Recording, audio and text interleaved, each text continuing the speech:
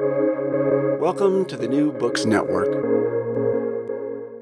Hello, everybody, and welcome back to New Books in Science, a podcast channel on the New Books Network. I'm Galina Limorenko, doctoral candidate in neuroscience with a focus on biochemistry and molecular biology of neurodegenerative diseases at EPFL in Switzerland, the host of the channel. Today we'll be talking to Han Yu, the author of Mind Thief, the story of Alzheimer's. Alzheimer's disease, a haunting and harrowing ailment, is one of the world's most common causes of death. Alzheimer's lingers for years, with patients' outward appearance unaffected, while their cognitive functions fade away. Patients lose the ability to work and live independently, to remember and recognize. There is still no proven way to treat Alzheimer's because its causes remain unknown. Mind Thief is a comprehensive and engaging history of Alzheimer's that demystifies efforts to understand the disease. Beginning with the discovery of presenile dementia in the early 20th century, Han Yu examines over a century of research and controversy. She presents the leading hypotheses for what causes Alzheimer's, discusses each hypothesis' tangled origins, merits, and gaps, and details their successes and failures. Yu synthesizes a vast amount of medical literature, historical studies, and media interviews, telling the gripping stories of researchers' struggles, while situating science in its historical, social, and cultural context.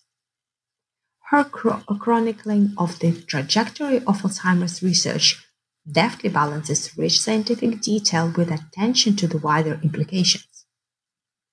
In narrating the attempts to find a treatment, Yu also offers a critical account of research and drug development, and a consideration of the philosophy of aging.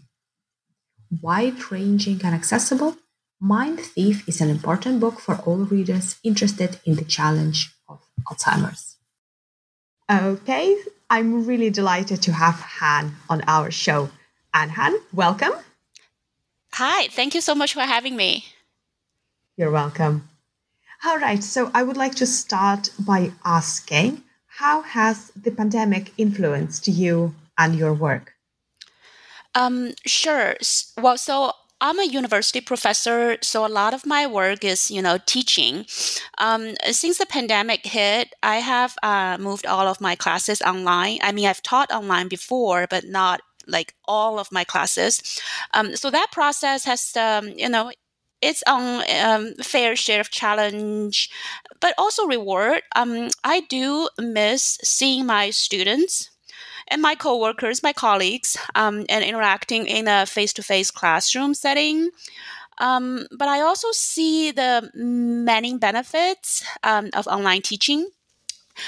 Primarily, I think it opens my classes to students who wouldn't otherwise be able to enroll, like students who are working professionals or who are located, remotely. So I do appreciate that fact. And I also think it gives me and my colleagues the opportunity to just be more invested in online pedagogies and trying to, deliver our teaching in a changed environment. So I do appreciate that factor. That's a really good point you made about students who are working professionals, for example, because yes, nowadays university students are not just very young people. So perhaps maybe do you have any advice on how to manage that and how to recruit or perhaps adapt our systems to people of this demographic? Sure. So I think moving the classes online has been one of the biggest things that we have done here in our program. And one of the biggest things that I think is attracting these students, because the working professionals have a very hectic schedule. I mean, they are primarily working during the days, and their time for study is limited during the weekends, at night. So having this online format and really almost all of my online classes are like self-paced, so we don't really have synchronous meetings per se.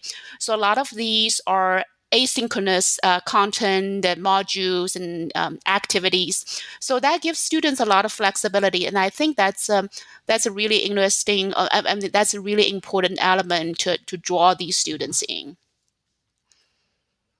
Oh, I love the idea of asynchronous communication and meetings. Yeah, I think that's excellent. Mm-hmm. Do you have any other advice for our young students, perhaps, who are finding it a little bit hard to focus during this time and how to follow the programs? I know it's difficult, and I know some students are struggling. I can see some of my students are struggling too. I think, a lot of the times it depends on the study habits, maybe even the personality of a student. Some students really thrive on this kind of self-paced environment. Other students seem to be struggling a bit because they rely on the structure.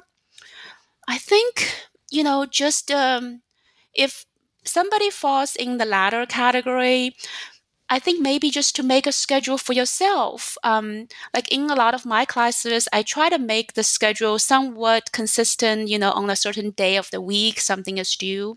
So if students are struggling with a lack of structure, maybe try to create something for themselves where it's really more, much like going to a class, you have to do something by Monday, by Wednesday. That may be a way to, get things more into an organized fashion and don't fall behind. That's great advice. Excellent. Okay, so can you tell us a little bit about yourself? Sure. So I'm a professor in the English department of Kansas State University. And I did my graduate work at Illinois State University, where I did an MA and also a PhD in English studies, focusing on technical communication. And then from there, I just, I went directly to Kansas State, where I have been for going on now about 14 years. So at Kansas State, I teach a variety of classes in technical communication and scientific communication. I also, a lot of my work is about research. So research-wise, I have studied writing assessment, intercultural technical communication, and also visual communication. Now, for the last, I would say 5, 6, 7 years or so, my research has primarily focused on science communication, especially public science communication and science visual communication. And how did you get interested in studying communication?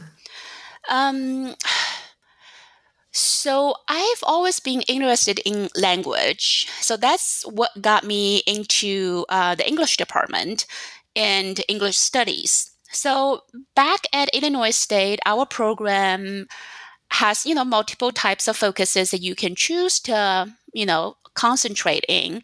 We have literature, for example. We have writing, and I do think we have creative writing. I'm not 100% sure, but creative writing is a very typical component of English programs as well.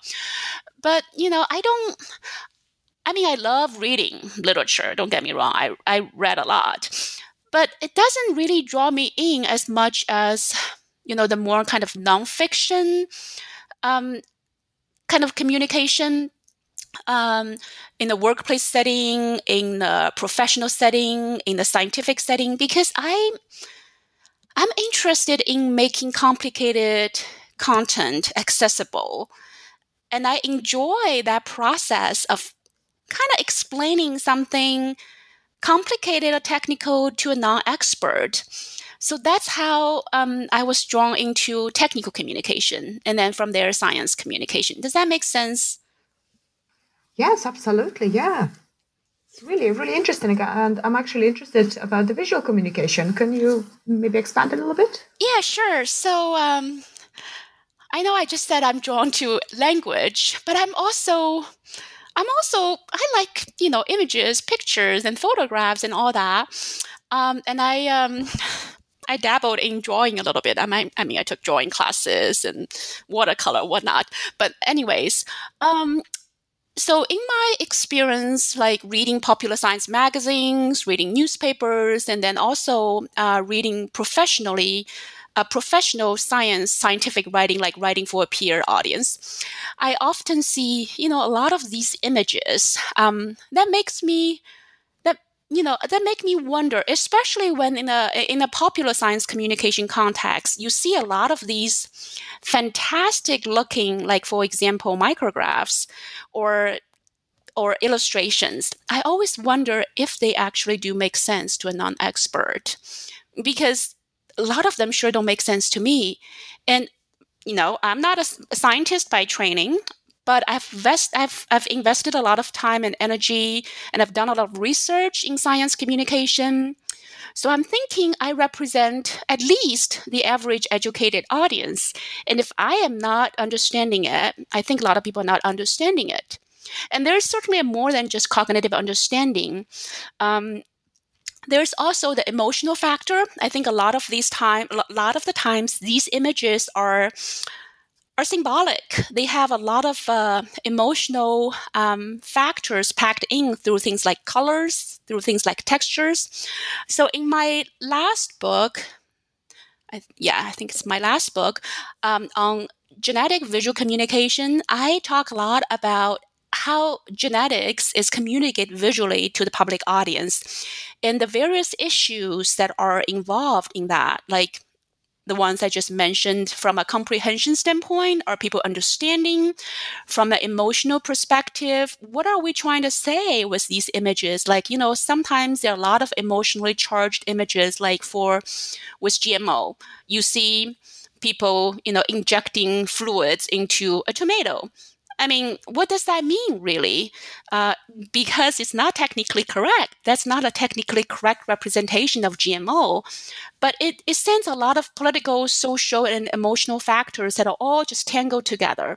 So I think a lot of those are really interesting. So that book was my effort to try to understand a lot of these phenomena and try to explore what are, I don't want to say better, but what might be the ideal ways to communicate science, whether genetics or others, to non-expert public audiences through visuals? And what are some of the responsibilities or challenges that communicators face?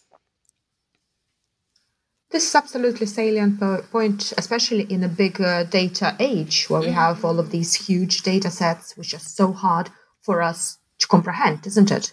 Absolutely. Yeah. So with big data, then we're facing additional challenges of having to maybe using interactive visuals, using technologies, using internet, and that does help solve some of the problems.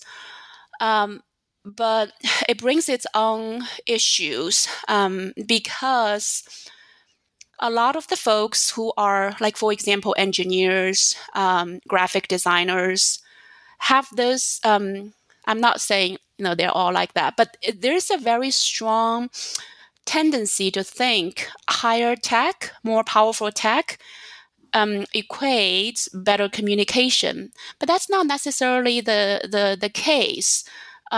A piece of interactive visual technology does not necessarily mean it's better at communicating big data. It really is what a particular user wants to get out of it and what a particular user needs. So that brings in a lot of a whole lot of different complications as well. Excellent. So then, equipped with this wealth of expertise in communicating complex topics, some may say that communicating Alzheimer's disease is one of the most complex topics there are. Uh-huh. So how did you get interested in that? That's a really good question, and a lot of people have asked that because I'm not a neuroscientist by training, right? I'm not a natural scientist by training. I'm a communicator. I'm a researcher and teacher of communication. So why would I go ahead and write a book about Alzheimer's, which, as you were saying, it's a super complicated topic? Well, there are a few reasons here, and some of them are professionally related, some of them are personally related. So I'll start with the personal side because that's a shorter of an answer. So personally, I have an uncle who had died of Alzheimer's. So I witnessed some of his struggles. And by the way, he had a brief appearance in my book, The Mind Thief. So from that perspective, I have always been, I don't think interest is necessarily the right word here. I guess I always just kind of wondered about this disease that I didn't really understand at the time. So that's from the personal perspective. From the professional side, so like I said, my research interest is on public science, or one of my research interests is public science communication. And in my teaching, I work with science students and also communication students on how to write about science.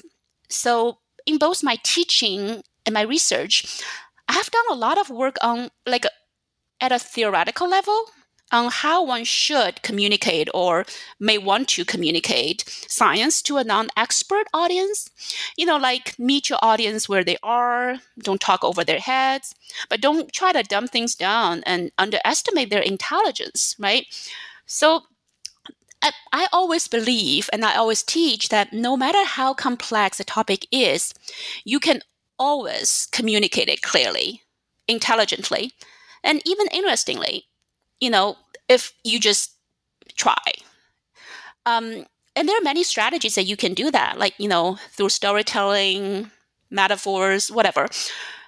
And I strongly believe that science communicators and scientists too have an obligation to do this, because public readers have the right to know. So again, I've done a lot of, this work on the theoretical and pedagogical level. I published articles, academic articles read by people like me. And I've written and edited academic books, again, for people like me. And I taught them in the classroom, for students. But I've never really personally done it, So then about 4-5 years ago, I thought, what, I want to do it myself. Like, I want to be able to practice what I preach. And I want to write a piece of science communication that is like that. It's accessible, interesting, informative, and engaging for everyday readers, not just, academic readers. And so Alzheimer's becomes a choice, well, partly because that personal connection I was just referring to, but also because just by chance, I came across something that I think quite interesting one day about Alzheimer's research. So I learned that in Alzheimer's research, there are two different camps of thought, or two, camps of theory. Well, now I know there are more than two, but back then I learned that there are two. One focus is their research on this protein called beta amyloid that accumulates in the Alzheimer's brain. So this group is given the nickname the Baptists. So Baptists comes from the initials of beta amyloid protein, BAP.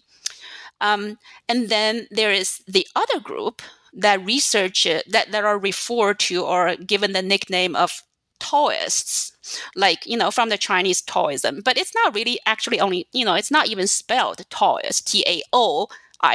It's spelled Taoism. This nickname comes from the fact that they study another protein called Tau, Tau, that also accumulates in the Alzheimer's brain. So you've got this from what I think, very interesting, Western Baptism versus Eastern Taoism, this kind of competition, fight going on to solve the mystery of Alzheimer's.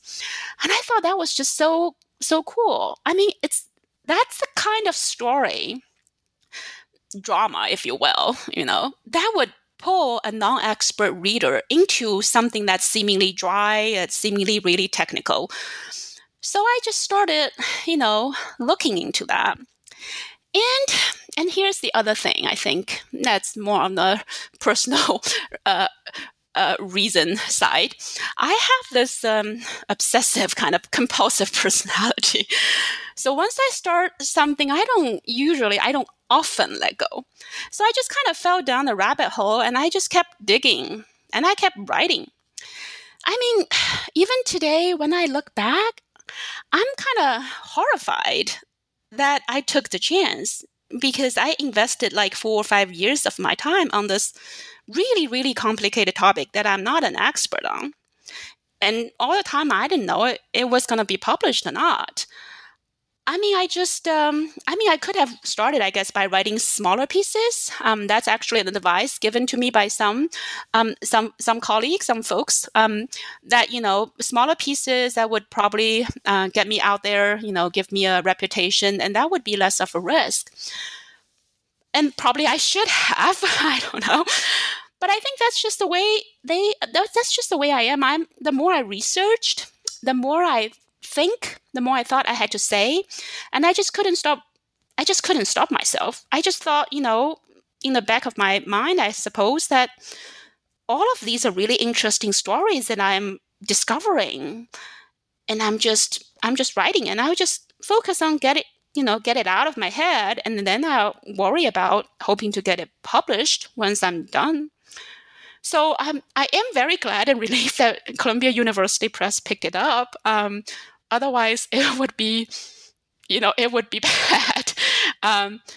But so that's how the book, came about. I don't. Does that make sense? Hey, it's Kaylee Cuoco for Priceline. Ready to go to your happy place for a happy price? Well, why didn't you say so? Just download the Priceline app right now and save up to 60% on hotels. So whether it's Cousin Kevin's Kazoo Concert in Kansas City, go Kevin, or Becky's Bachelorette Bash in Bermuda, you never have to miss a trip ever again. So download the Priceline app today. Your savings are waiting. Go to your happy place for a happy price. Go to your happy price, Priceline. Yes, absolutely. So the question I have is, as you were brave enough to take on such an enormous project, what's really appealing is the way you synthesize it, all the different epochs, eras, and then different themes altogether about the disease itself. So it's a very multifaceted approach to looking at the disease. So can you perhaps describe us the early days of research and how it was first found and the first patient? Sure. Yeah. So any big projects, especially, but any project is hard in the early days when you really don't know what you're trying to. Like when you don't know what you don't know, so you don't really know what you want to get out of it and what you want to write about. So I just started by reading books about Alzheimer's, not the neuroscience textbooks or medical literature. So I read several books on more of the popular science communication side. To just get a handle of the disease. And then I just kind of started to list out a long list of, as I keep reading, I keep listing all these long list of topics that I think I might want to talk about or get into. And then as you keep reading, the ideas start to concentrate toward a shorter list of things that I think there are enough materials to dig in.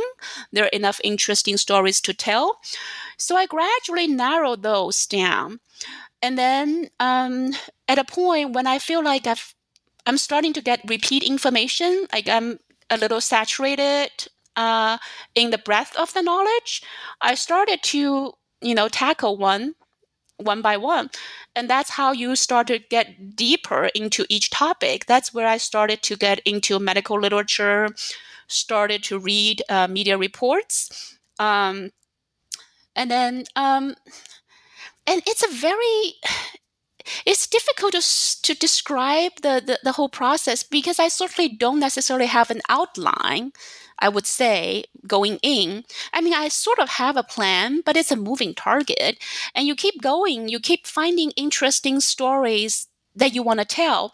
And then the thing just kind of organically grew.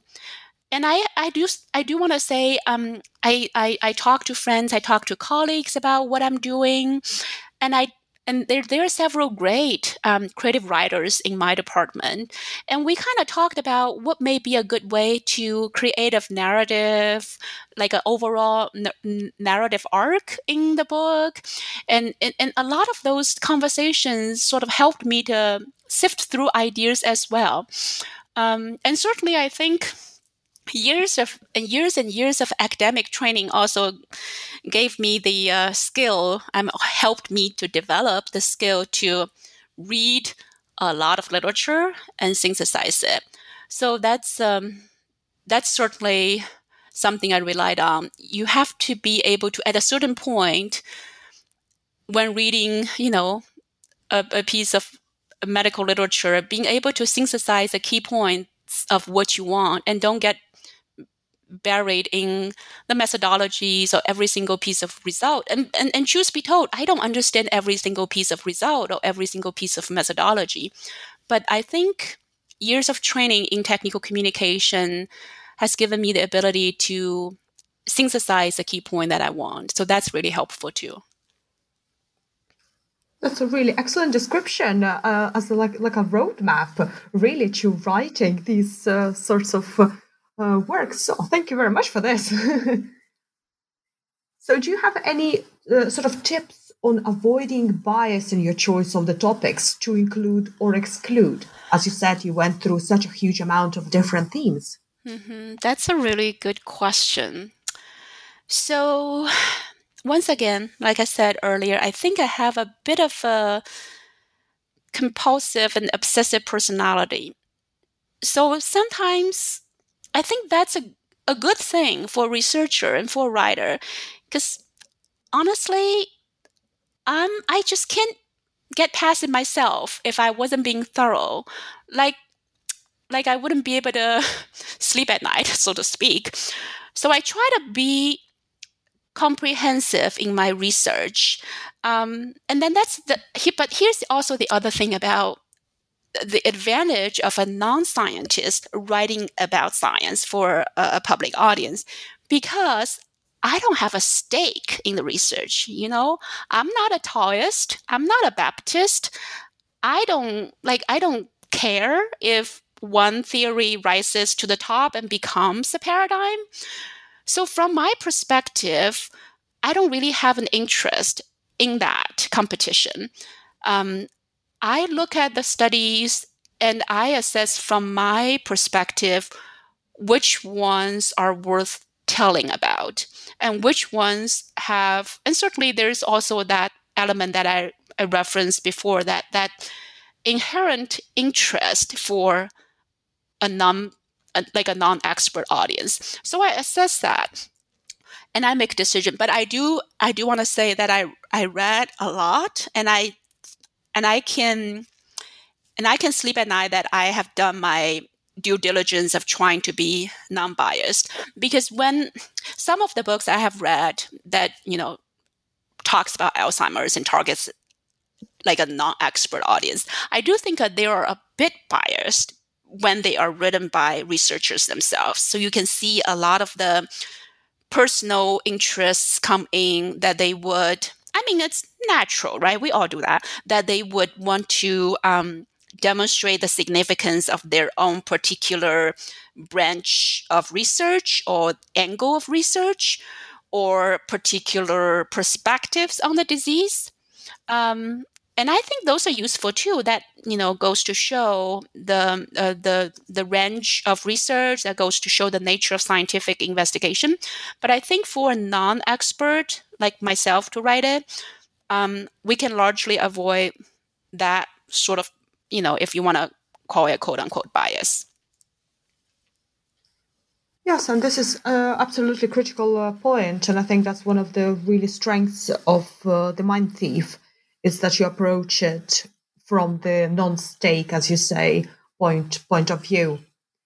Right, let's delve into a few of those themes. So, as you were doing your in-depth research, can you tell us what have you discovered about the early history of Alzheimer's?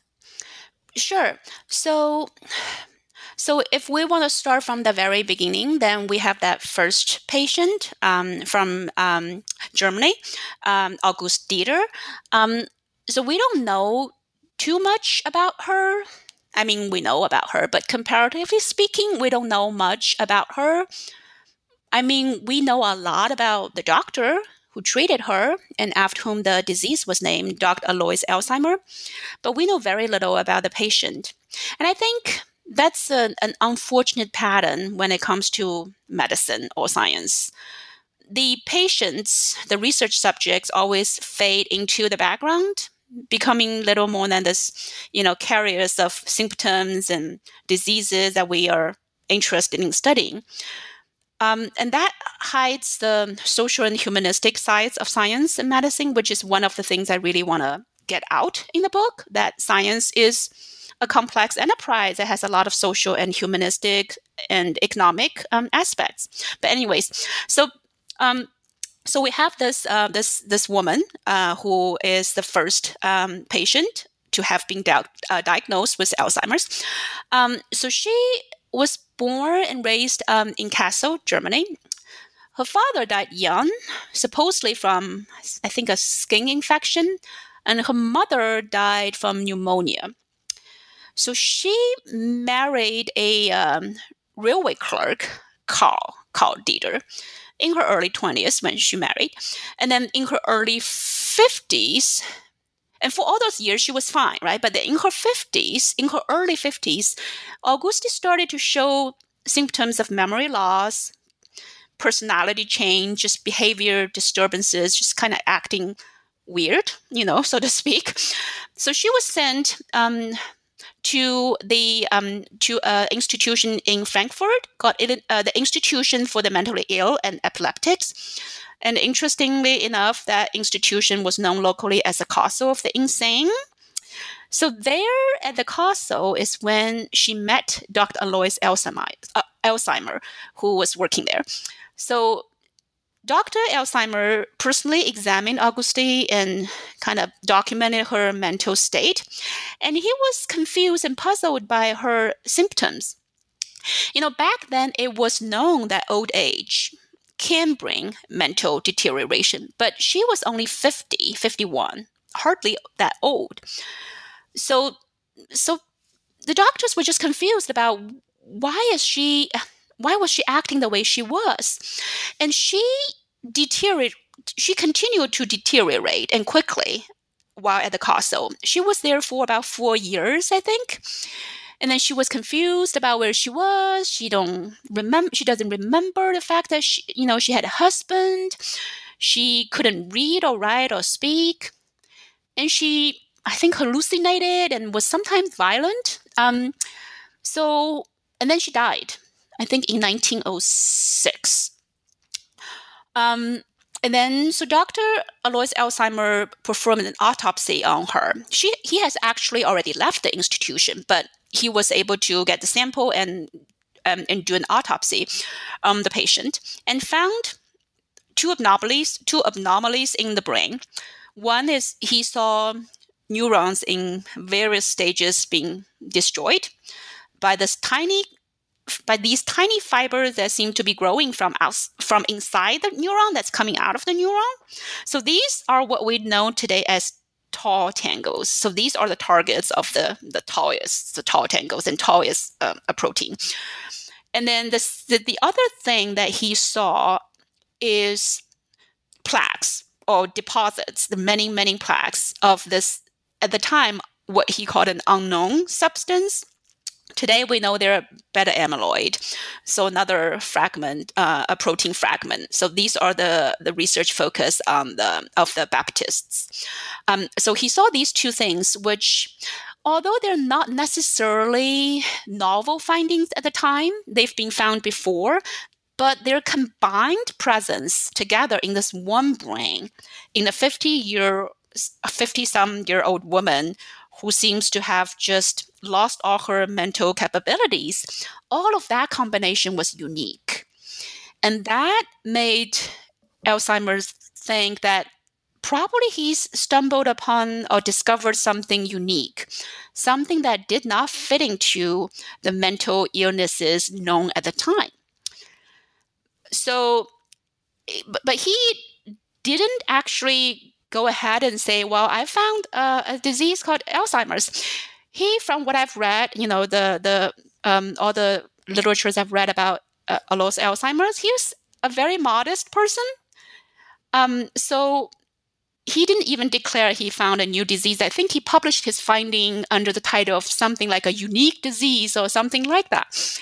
But his boss, who is a very renowned psychiatrist, Emil Kraepelin, he is the one who actually named the disease. I think in one of his best-selling psychiatry textbook a few years later, he named this new disease and named it after Alzheimer's.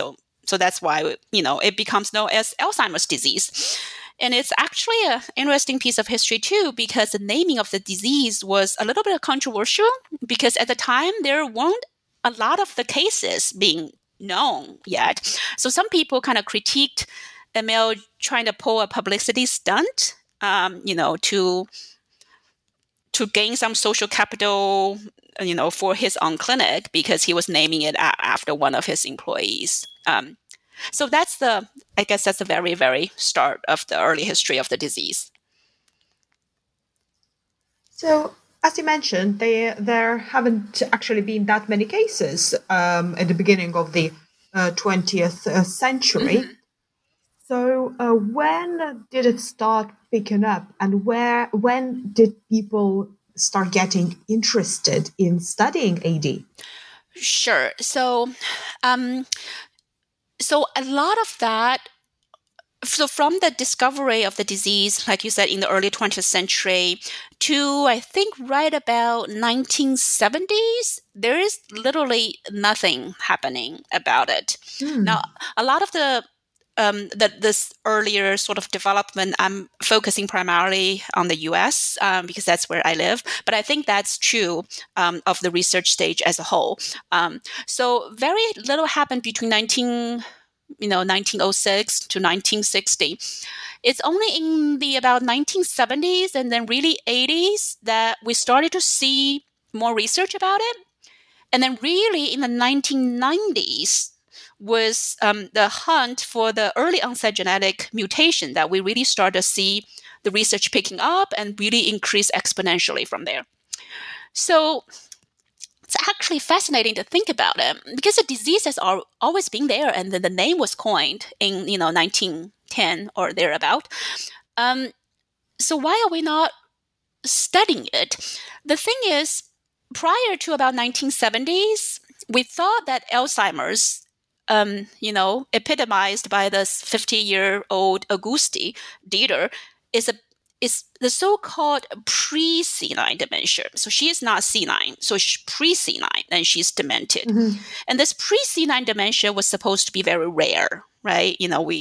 Like I said, there are not a lot of cases when we created this name, Alzheimer's disease. And rare diseases don't exactly attract research attention because, not many people are affected by it. If you got a drug for it, you're not going to get a lot of profit for it either.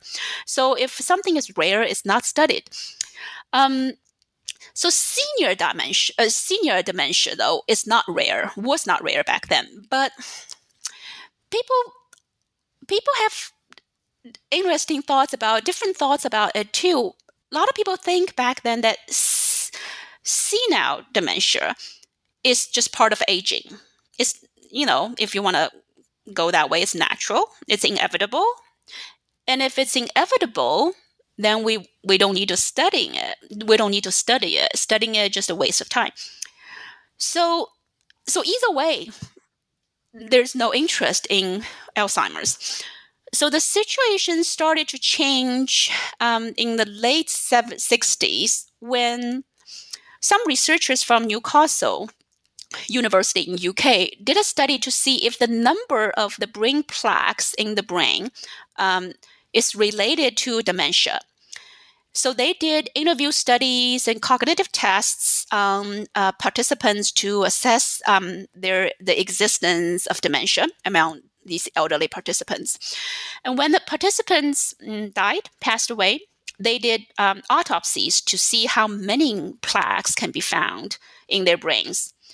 And the study showed that there is a consistent, if not, always precise connection between the number of plaques in the brain and the extent of their dementia.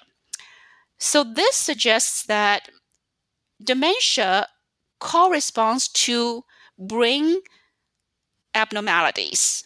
And these abnormalities are not inevitable, at least not, quantitatively, because some people have more of them, some people have less of them.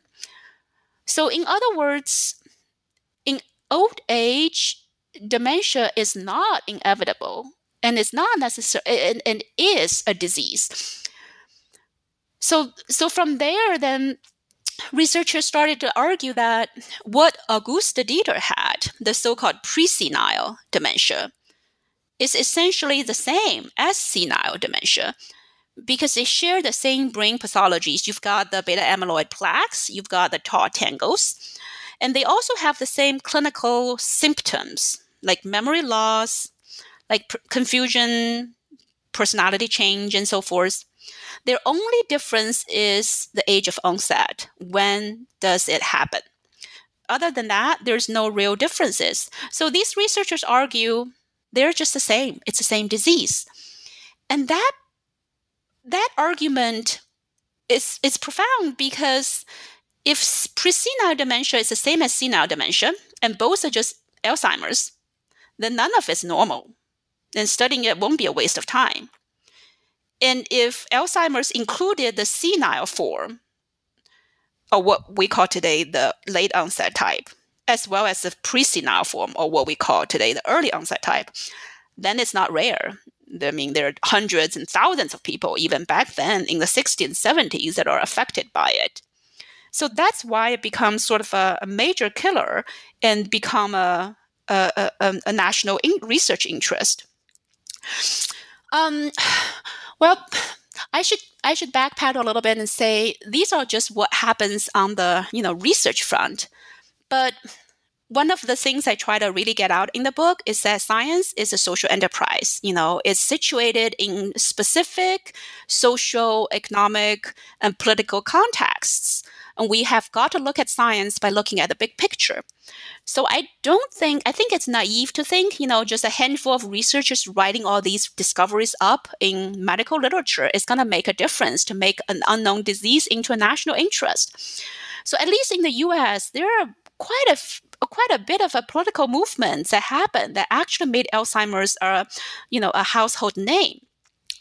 So notably, in 1974, I think, we had the National Institute of Aging, NIA, that was established. And originally, the NIA was charged to research any and all problems of old age. But this very vague sort of charge was not going to garner government funding. So the NIA decided that they were going to make Alzheimer's their focus to attract, so to speak, the interest of political forces. And to be fair, it's not like they were just picking up a rare neurological disease. It is, as the research of the time was showing, a widely spread disease. So, but they just really made it like a political sort of focus and agenda item and put it out there in the spotlight. And I also very smartly, I think, cultivated the social group that could, so to speak, talk about the human sufferings of Alzheimer's and catch the attention of Congress. So at the time, we already had grassroots Alzheimer's groups formed mostly by family members of Alzheimer's patients that are looking for support or information. So NIA put these groups into conversations with each other and suggested or urged them to form a national organization with, stronger presences, more, political power. And that was today's Alzheimer's Association. I mean, they went by a different name when they first established, but then it later changed to Alzheimer's Association. So the association grew just rapidly and established chapters across the nation, with many volunteers. So that became a really strong voice in outreach and also just lobbying for favorable research, policies and support. So that really also helped to put Alzheimer's on this research agenda for the nation. And interesting enough, as I talked about in the book, the rapid growth of the association was not without some interesting publicity stunts in the early years as well. So, just a lot of interesting political social factors that went in hand, I think, with this so-called, pure scientific research to make Alzheimer's more of a research focus. Interesting. And yes, as you describe, perhaps it was also accompanied by the change in perspective on how we view aging as it is, that you don't have to deteriorate with the age necessarily. So as this political and social movement brought public interest to the disease, to the disorder, it also brought in funding, hasn't it? So what sort of research was being funded in the early, in the 70s and 80s, and what sort of avenues of research it ultimately ended up in? Sure. So in the early days, with the help and funding of NIA, the research funding just grew exponentially within years. And the early studies primarily looked at neuron transmitters involved in Alzheimer's disease. So neurotransmitters are, chemical messengers that transfer signals or impulses from neurons to neurons. And there are multiple types of transmitters out there. In the Alzheimer's brain, early researchers primarily focused on this certain neuron transmitter called acetylcholine. And they found that acetylcholine is reduced in the Alzheimer's brain. And then also another one called glutamate. And glutamate is sort of overabundant in the Alzheimer's brain. And they found that neither is a good thing. If there is not enough acetylcholine, then it stalls. As I said, the neurotransmitters transmit impulses between neurons, right? So if there's not enough of them, then it stalls this relay of message, so to speak, which researchers think causes the memory to break down and cognition to kind of falter. So from there, they develop drugs that protect acetylcholine. And also from the glutamate standpoint, too much of it is actually a bad thing too, because glutamate is a very powerful neurotransmitter. If you've got too much of it, you can overexcite the neurons to the point of exhaustion and death. So from there, they developed drugs that can inhibit glutamate. So these early studies actually pretty quickly led to several FDA-approved Alzheimer's drugs. These are the drugs that, they either protect acetylcholine or inhibit glutamate. And these are the standard drugs that we still use today. Since then, in the US, FDA has not approved any other new drugs for Alzheimer's. So these are the drugs we still use today. And it's interesting to think that they grew out of, those early days when we barely really knew anything about Alzheimer's. We barely knew anything about beta amyloid or tau, any of the other things that we later researched about. But we got these drugs and we're still using them today. But the thing, though, is that these drugs are all palliative. So they do not cure Alzheimer's, or they don't even, really treat it. They don't stop the progression of the disease. They only they're like a bandage, right? They reduce symptoms and only marginally and temporarily at that. Different people responded to a little differently. Some people respond a little better than others. So they're not really a cure. But still, like I said, their success is really impressive, especially for coming out of earlier pioneer work. And I think these earlier successes really help to promote subsequent research, and it kind of gives us a hope that there's things that can be done about the disease. Yeah, so those are the early sort of interests. Interesting.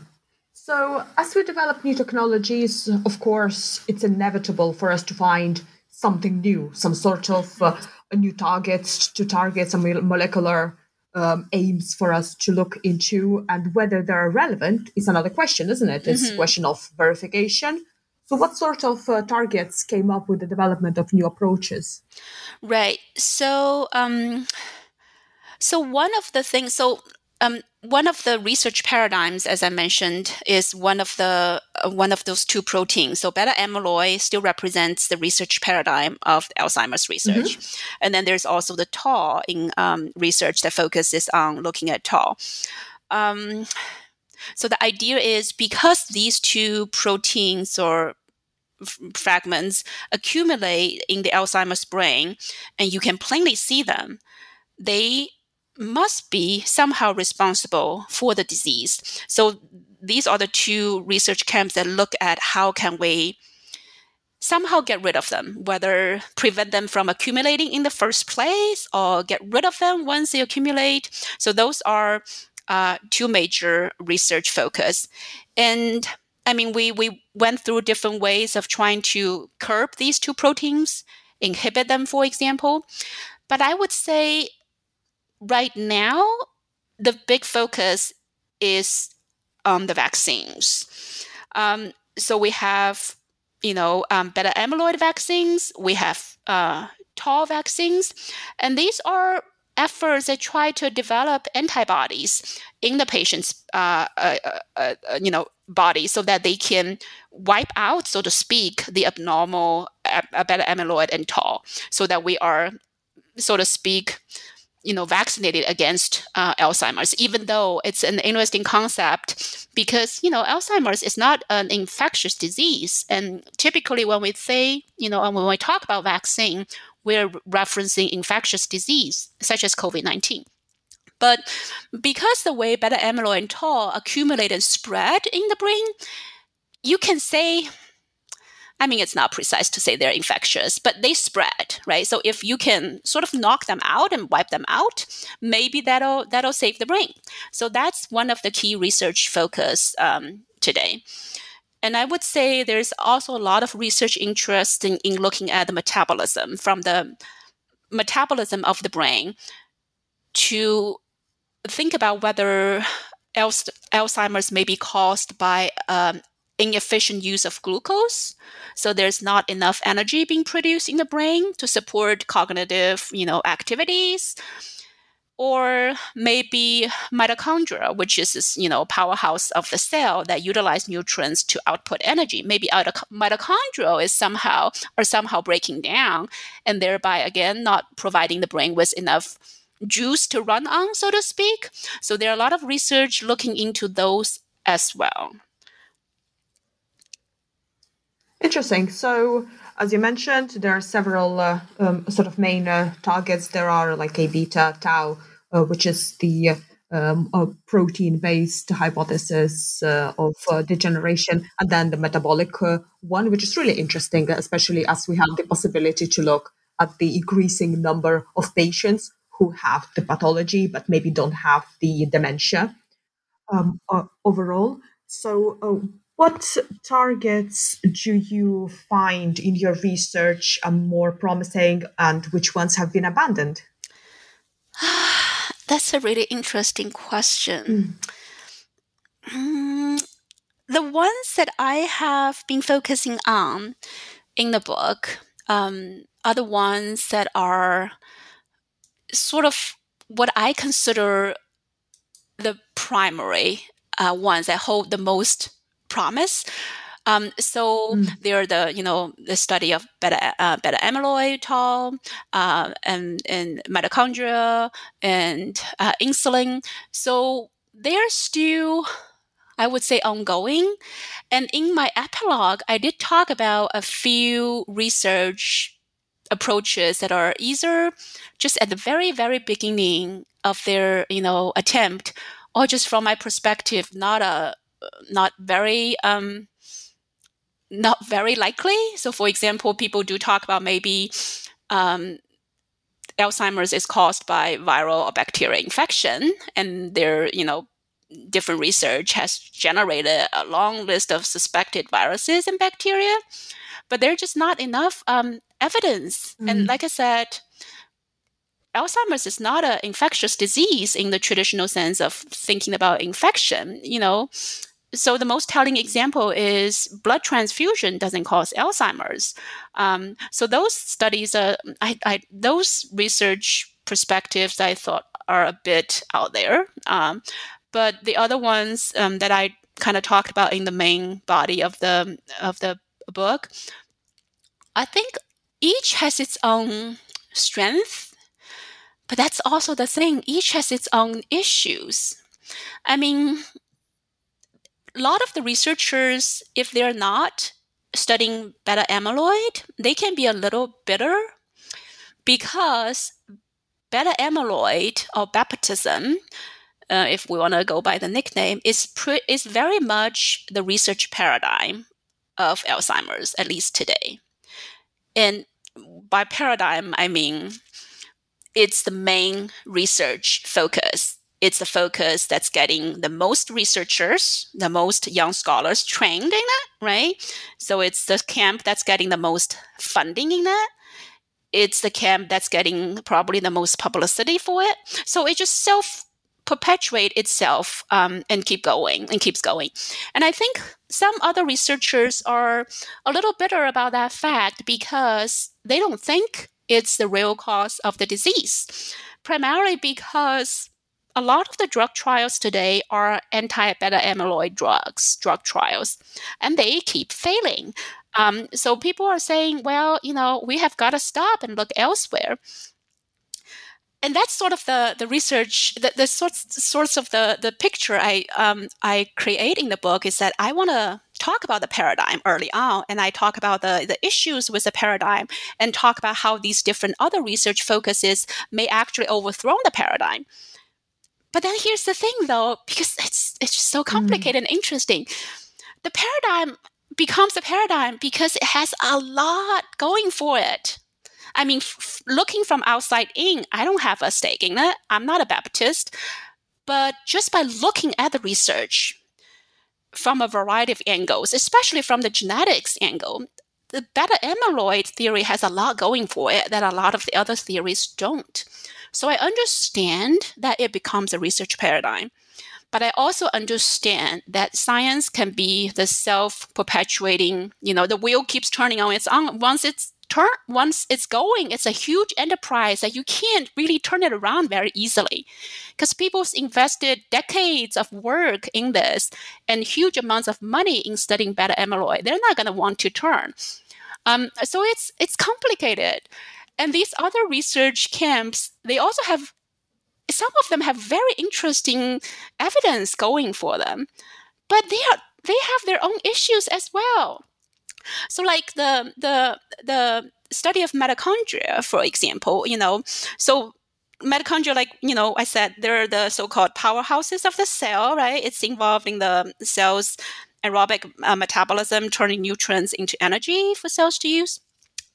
So the mitochondrial hypothesis thinks that in the Alzheimer's brain, we have aging and effectively just defunct mitochondria, dysfunctional mitochondria that are not properly outputting energy. And if there's not enough enough energy in the brain, the neurons just kind of shut down and cognitive functions are lost. So it's a very charming and straightforward theory. You go like, oh, of course, we just don't have enough energy. And there is something very interesting about this theory that just makes you wonder if, that seems like really a plausible explanation. So Alzheimer's or the late onset type of Alzheimer's is not inherited, right? So we don't have, mutations that make somebody inherit the late onset Alzheimer's. The early onset is, but the late onset is not. But with the late onset Alzheimer's, there is this very interesting pattern that we have noticed long ago. That is, if a patient has a parent who also has Alzheimer's, that parent is more likely to be the mother of the patient than the father of the patient. In other words, if you want to flip that around, you can say that mothers seem to contribute more of a risk, not certainty, but risk, than fathers do. So for Alzheimer's. So why is that so? Well, this kind of hints at mitochondria because mitochondria are inherited exclusively from our mothers. So it would kind of make sense that maybe something was wrong in the mitochondrial DNA that we inherited from our mothers that allows this disease more of a chance to kind of get passed down from mitochondria. But then the problem is we don't have any definitive findings about mitochondrial DNA that, like a mutation or some sort of a culprit that has been found to make, somebody more liable to develop Alzheimer's, or more likely to develop Alzheimer's. I mean, there's some mutations that have been reported to be more common in Alzheimer's patients, but then there's plenty of conflicting evidence. So it's things like that just makes it interesting to think about the current research paradigm. I mean, we think there's a beta amyloid research paradigm, and a lot of the other research camps sort of attacked it as this, conservative camp that's pulling back the progressive research of Alzheimer's. But beta amyloid theory has a lot going on for it. And I think sometimes maybe we are setting it up as a straw man to attack when it's really is not. And all these other theories have their own gaps and issues as well. More gaps and issues a lot of the times. So I don't know if that's answering your question. I don't know where we got from here, but I hope that makes sense.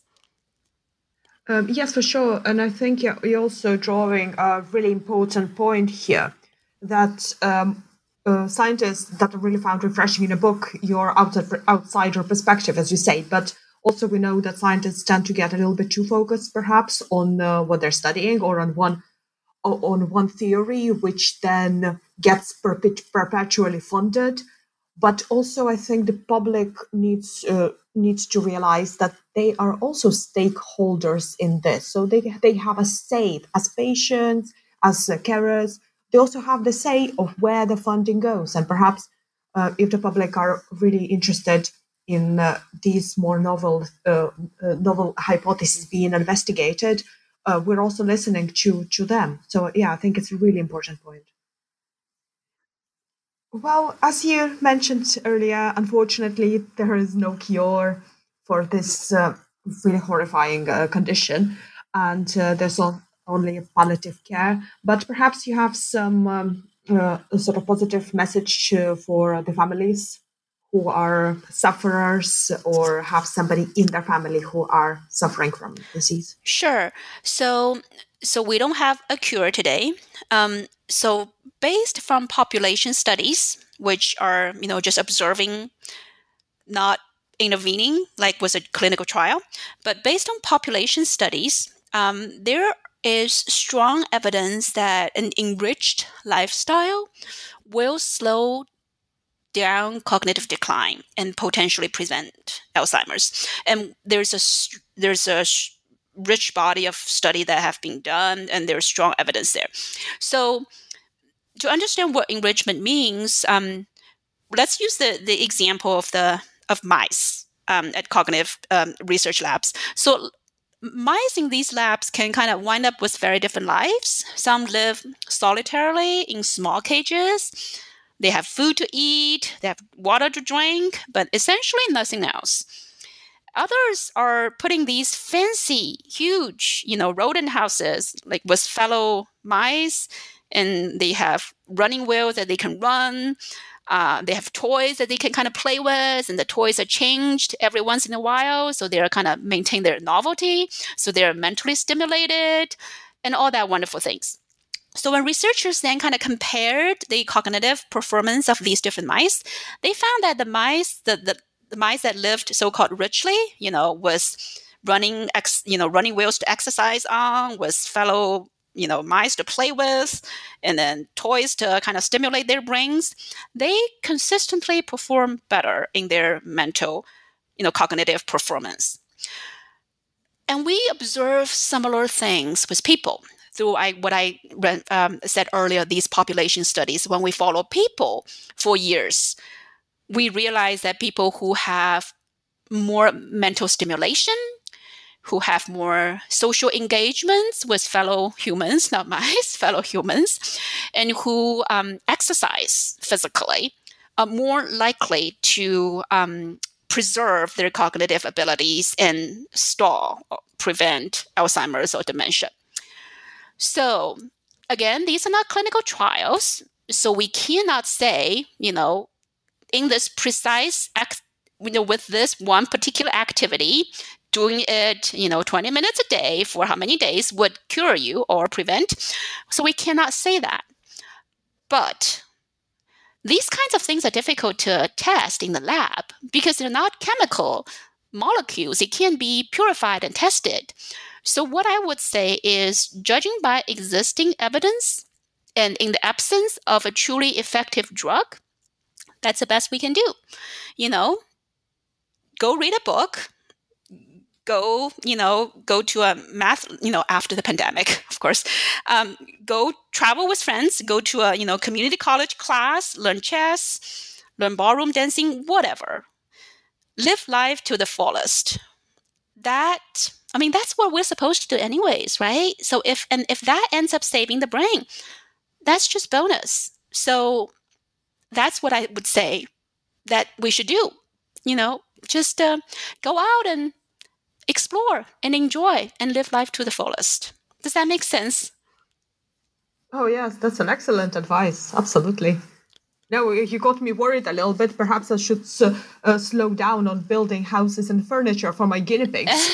You're going to get a bit too smart. You're going to start plotting taking over the world. Absolutely. Absolutely. Well, Han, we've taken up a lot of your time. Can you tell us what you're currently working on? Sure. Yeah. So I'm currently working on another book. And I think the topic may surprise you, or it's a complete departure from Alzheimer's. And I think it may strike people as kind of an odd choice when they first hear it. But that's kind of what I was, going for. And I want to write an unexpected, surprising, and kind of fun, kind of quirky book. Okay, so the topic is the human knee. So the human knee, as I talk about in this new book, is really underappreciated. We think it's a very simple joint, like much less complicated than the brain. Well, I'm not saying the knee is more complicated than the brain, but it's certainly not simple, like at all. So, and as with Alzheimer's, we have knee problems affect many, many people. Me personally as well. So that's sort of a personal, inspiration coming out. And there are a lot of unknowns about the knee's anatomy, its evolution, how we're treating knee problems. And also, as with Mind Thief, the book is not just a book about science. It has a lot of social, cultural elements in it. So, for example, I talk about, how knee, the role of knee in fashion. I talk about kneeling as a social, cultural, and political gesture. Just a lot of interesting stuff in that book. So I'm hoping, I hope, fingers crossed, that I can finish writing it sometime maybe next year. And we're currently proposing it to publishers. So hopefully, shortly after, it'll be available to the public. That sounds super interesting. I'm really looking forward to it. Hopefully you can come over again and talk about that as well. I'd be delighted to. So where our listeners can find more information about your work and also the book? If you search for my name, Hongyu, on the Kansas State University website where I work, you'll be able to see my sort of profile and some of my other publications. But as far as Mind Thief, the story of Alzheimer's is concerned, I think it's available on Amazon. Probably from other book retailers as well, and certainly on Columbia University Press's website. I think it's out there. I have friends who are reading, so. Excellent. Well, thank you very much for coming over today. It was absolute delight. I've learned so much. Oh, thank you so much. Thank you so much for having me. I really had a good time.